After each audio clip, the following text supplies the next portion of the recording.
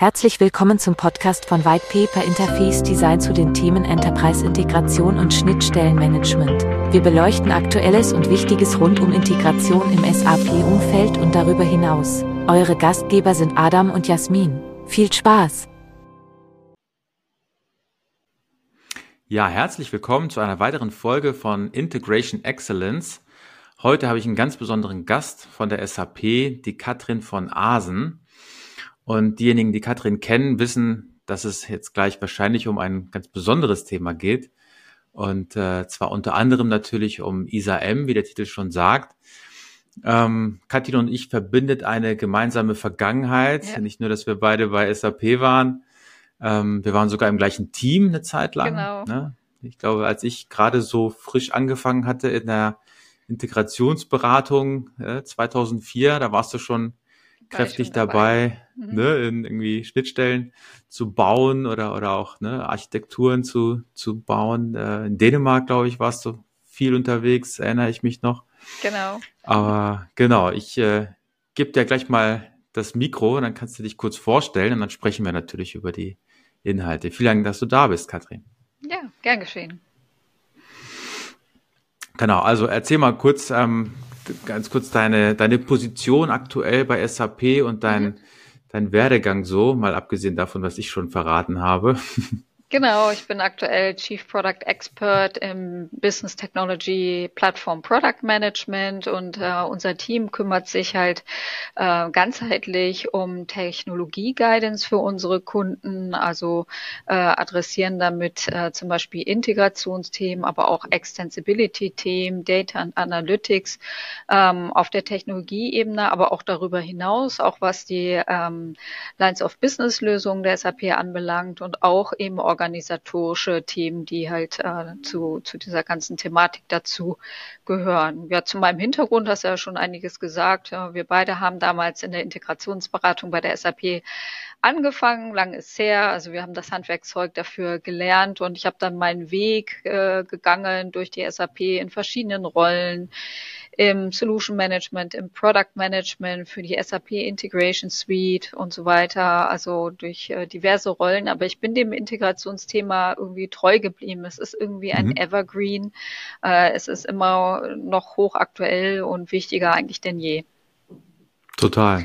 Ich sag auch immer, ne, man kann da nie, es wird nie langweilig, ne, weil es halt immer wieder neue Facetten gibt. Und ich find's toll, dass du da auch jetzt damit dafür verantwortlich bist, auch nach innen, aber auch nach außen, ne? Also zu den Kunden und Partnern, aber auch nach innen, zu den Lines of Business, zu den Applikationen für Guidance zu sorgen. Ne? Und das wird auch extrem stark gebraucht, glaube ich. Ne?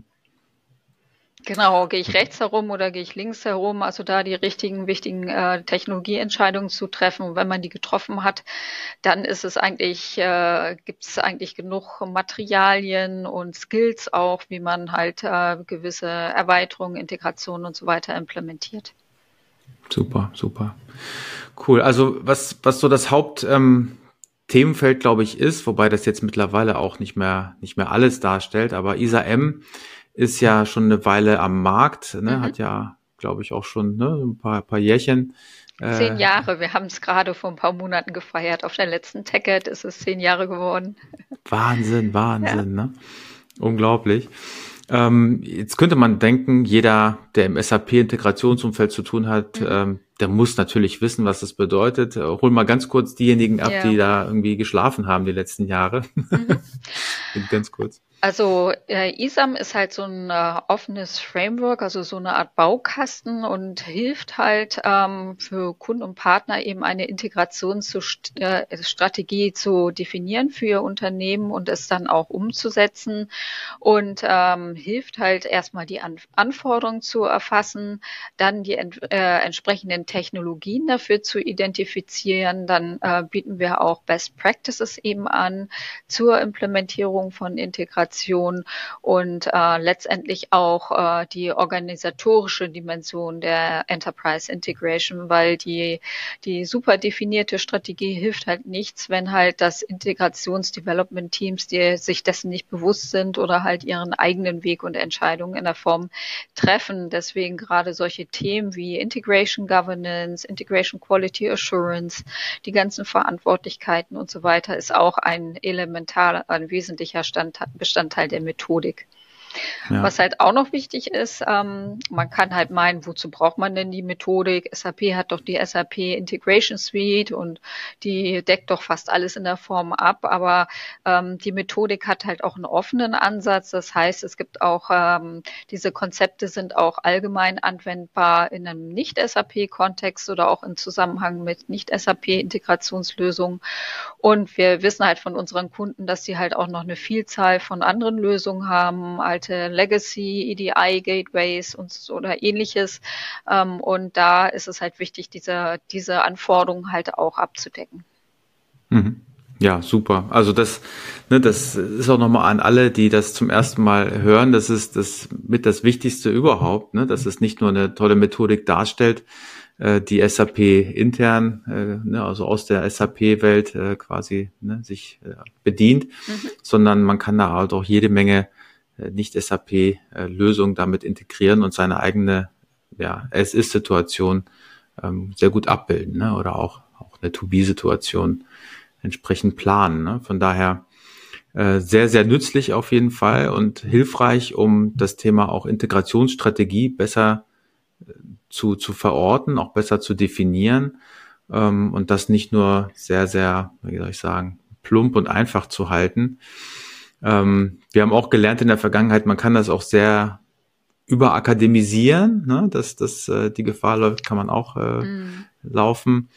Aber im Grunde genommen hilft es einem zunächst sehr gut zu verstehen, wie es funktionieren sollte. Und das ist eben das Schöne an der Methode. Man muss halt nicht das komplett in der Form implementieren. Ich kann mich auch auf einzelne Bereiche beschränken.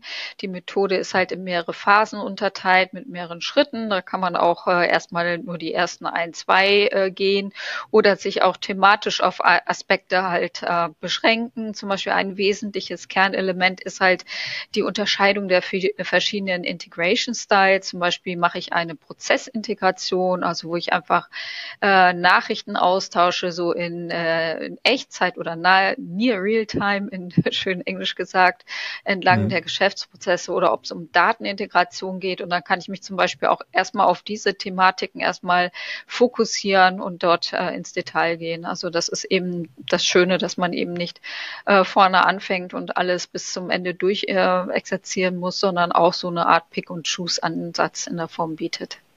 Ja, das ist besonders spannend, wenn man mit Nicht-SAP-Menschen dann spricht, ne? Auch um zu erklären, was ist denn der Unterschied zwischen Prozessintegration und Datenintegration. Das ist jetzt auch nicht so akademisch belegt oder besetzt, ne? So dass diese beiden Dimensionen, aber es lässt sich eigentlich ganz gut auseinanderhalten, ne? Und du hast es auch sehr gut erklärt eben, von daher ist das super. Und viele haben, glaube ich, damit lange Zeit auch so ein bisschen gehadert, dass es in Anführungsstrichen nur ein Set von PowerPoint-Folien ist, ne? Also umfangreiches Set und auch ein gutes Konzept dahinter.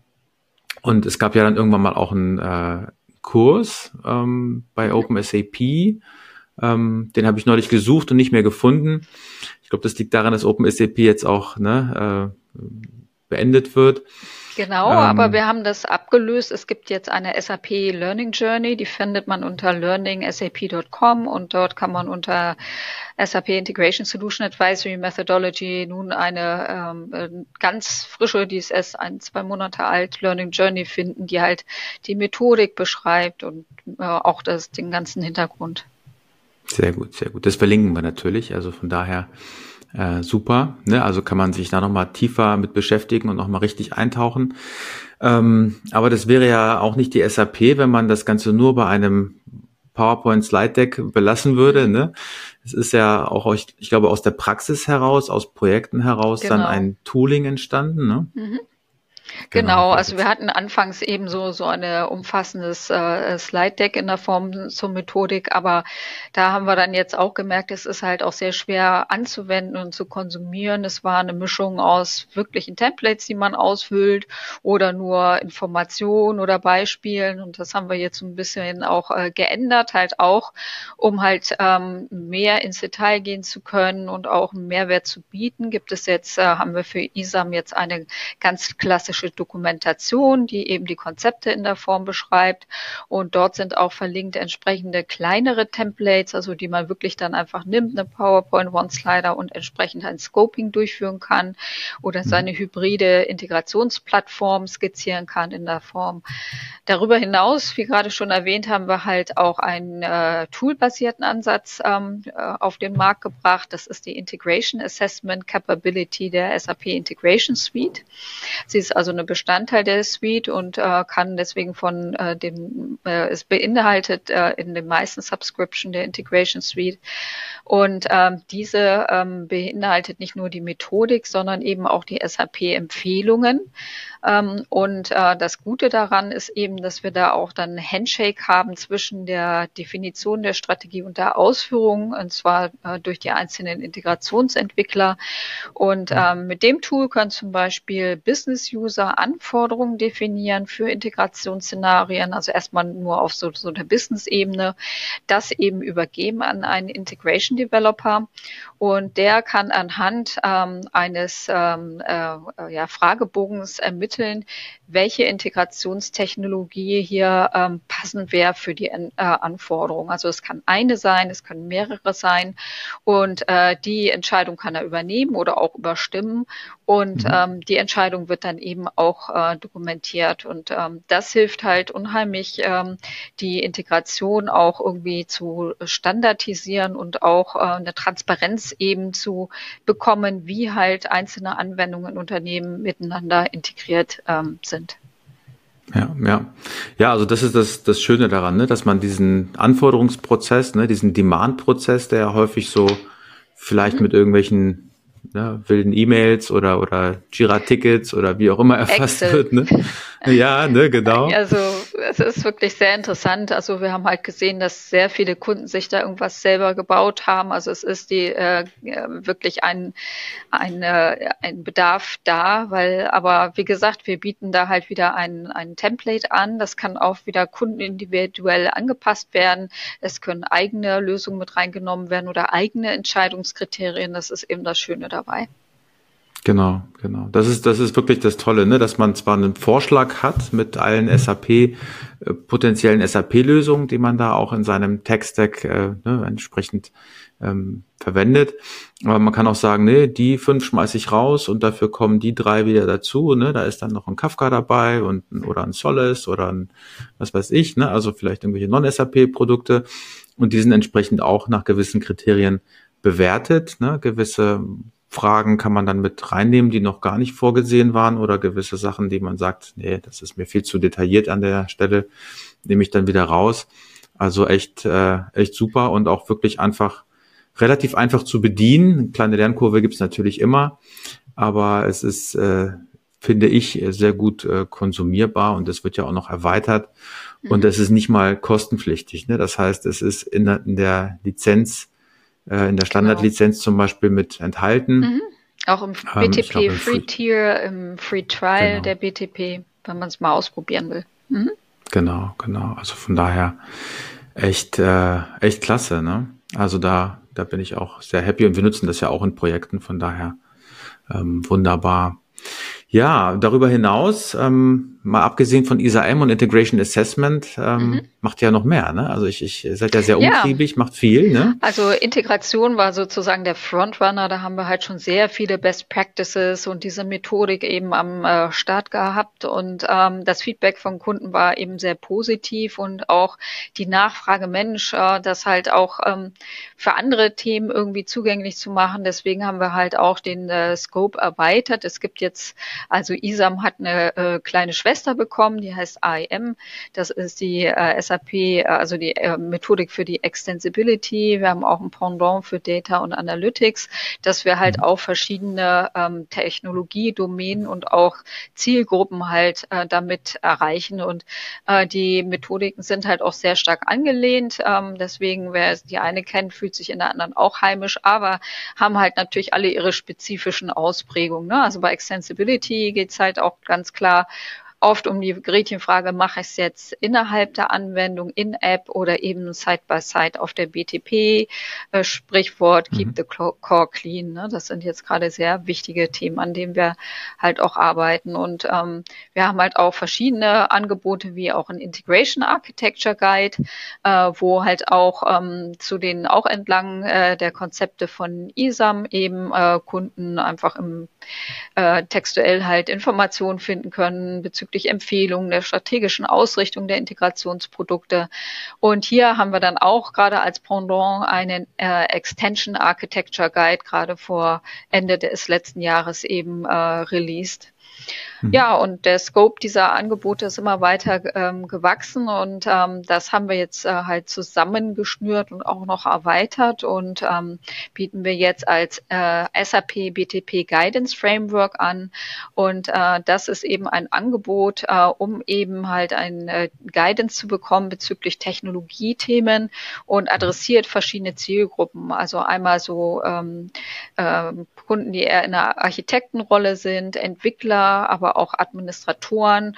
Und dort bieten wir halt für zum Beispiel so Entscheidungshilfen an, dann eben die Methodologien oder jetzt auch recht neu, das sind Referenzarchitekturen. Die haben wir in ISAM immer nur so Beispiele genannt gehabt und als Architecture Blueprint zur Verfügung gestellt. Und die sind jetzt als SAP BTP Referenzarchitekturen auch verfügbar und zwar im SAP Discovery Center. Ne? Also wer das Discovery Center kennt, da kann man ja auch die ganzen Services, die Informationen der BTP Services finden in Richtung Pricing, Verfügbarkeit. Es gibt dort auch Missions, also wo ich wirklich schrittweise durchgehen kann und gewisse Szenarien implementieren kann. Und dort haben wir jetzt als dritte Kategorie eben die Referenzarchitekturen im Angebot. Das sind dann sogenannte Solution Templates, die eben beschreiben, wie halt so eine Architektur eben aussieht. Auch der Interplay mit den SAP Lines of Business Solutions. Teilweise gibt es verschiedene Optionen, um halt eine gewisse Anforderung zu implementieren. Auch eben wieder Beispiele im SAP-Kontext, wo diese Referenzarchitekturen angewandt werden. Ja, genau. Und das sind wir jetzt gerade dabei auszubauen. Die Referenzarchitekturen sind nicht nur auf Integration limitiert. Wir haben auch Data und Analytics. Dann haben wir auch zum Beispiel auch Referenzarchitekturen, die auch Hyperscaler-Services verwenden, also für Kunden, die eben eine Multi-Plattform-Strategie fahren und neben der BTP halt noch eine Azure oder Google Cloud-Plattform oder AWS haben, sind dort auch Beispiele für die gemeinsame Nutzung dieser Plattform dargestellt. Ja, sehr, sehr cool. Also ich habe das auch sehr freudig gesehen, ne, als die aufgetaucht sind. Ich glaube, ganz zu Beginn waren noch nicht ganz so viele da oder ausgerollt. Ne? Der erste Wurf ist ja immer noch nicht der vollständige Wurf, aber es ist schön zu hören, dass es auch gewachsen ist in der Zwischenzeit. Also als ich dann wieder reingeschaut habe, waren es mehr und ihr seid immer noch dabei, Content zu liefern. Das ist ja auch super, ne? Weil ich glaube, nichts ist schlimmer, wenn man irgendwie nur einmal so einen kleinen Rollout hat und dann nie wieder das anfasst. Aber man sieht es ja auch, ne, im Business Accelerator Hub, ne, api.sap.com, das wächst ja auch permanent, ne, in Sachen Content, Integration Content, ne, APIs, Events, ne, das kommt ständig, wächst das dort auch. Und ja, schön zu sehen, dass es die Reference Architectures dort gibt. Und das Discovery Center ist, glaube ich, auch ein sehr cleverer Ort, um das dort zu positionieren, weil man sich da ja auch meistens über die Capabilities nochmal schlau macht, nochmal nachliest, vielleicht nochmal das Pricing validiert und dann halt auch entsprechend dann auch nochmal dort Guidance bekommt. Ne? Also sowas wie API-Management-Szenarien sind da beschrieben, ne? Pass-Through versus Mediated, über die Cloud oder über ein Integration Cell, also je nachdem, wie man das dann implementiert. Von daher super super gut. Die anderen Guides, Integration Architecture Guide, die sind so ein bisschen, ich will nicht sagen versteckter, aber die verlinken wir mal, ne? Hier in den Shownotes. Die lassen sich auch finden natürlich, auch das BTP Guidance Framework. Das habe ich jetzt auch auf der DSAG in Hamburg, auf den Technologietagen wurde das auch gezeigt und promoted. Genau. Und auch diese Dreifaltigkeit, ne, mit Integration, Extension und Data und Analytics, ne, das ist auch schön zu sehen, dass es auch dort wächst und auch entsprechend einen großen Bedarf bedient, den es da gibt am Markt, ne, sowohl bei Kunden als auch bei Partnern. Ne. Klasse, Katrin. Ja, dann kommen wir schon zum Schluss. Ich weiß nicht, hast du noch einen Call to Action an unsere Community, an unsere SAP-Integrations-Experten, Teamleiter, wer so hier zuhört, der mit dem Thema Integration sich beschäftigt? Was sollte man unbedingt beachten? Call to Action wäre vielleicht das BTP Guidance Framework in der Form halt anzuschauen, was wir dort anbieten und auch Feedback zu geben. Es gibt auch eine Feedback-Möglichkeit, ne, weil wir natürlich auch dran interessiert sind, eben zu wissen, wo sind jetzt die Themen, welche sollen wir noch in der Form dort mit reinnehmen und so weiter. Wir wollen es halt auch konsumierbar halten und wäre uns halt sehr geholfen, wenn wir, wie gesagt, dann auch Feedback bekommen, welche Themen in Richtung Technologie-Guidance halt wir dem halt auch noch mit aufnehmen sollten. Super, klasse. Ja, dann ganz herzlichen Dank, Katrin, für deine Zeit. Und wir sehen uns bestimmt wieder auf irgendwelchen Events oder hören voneinander. Und, Integration ist ein Global Village. Man trifft sich immer wieder. Auf jeden Fall. Klasse. Okay. Mach's gut. Dankeschön. Ja, danke. Danke, lieber Zuhörer. Macht's gut. Ciao. Tschüss.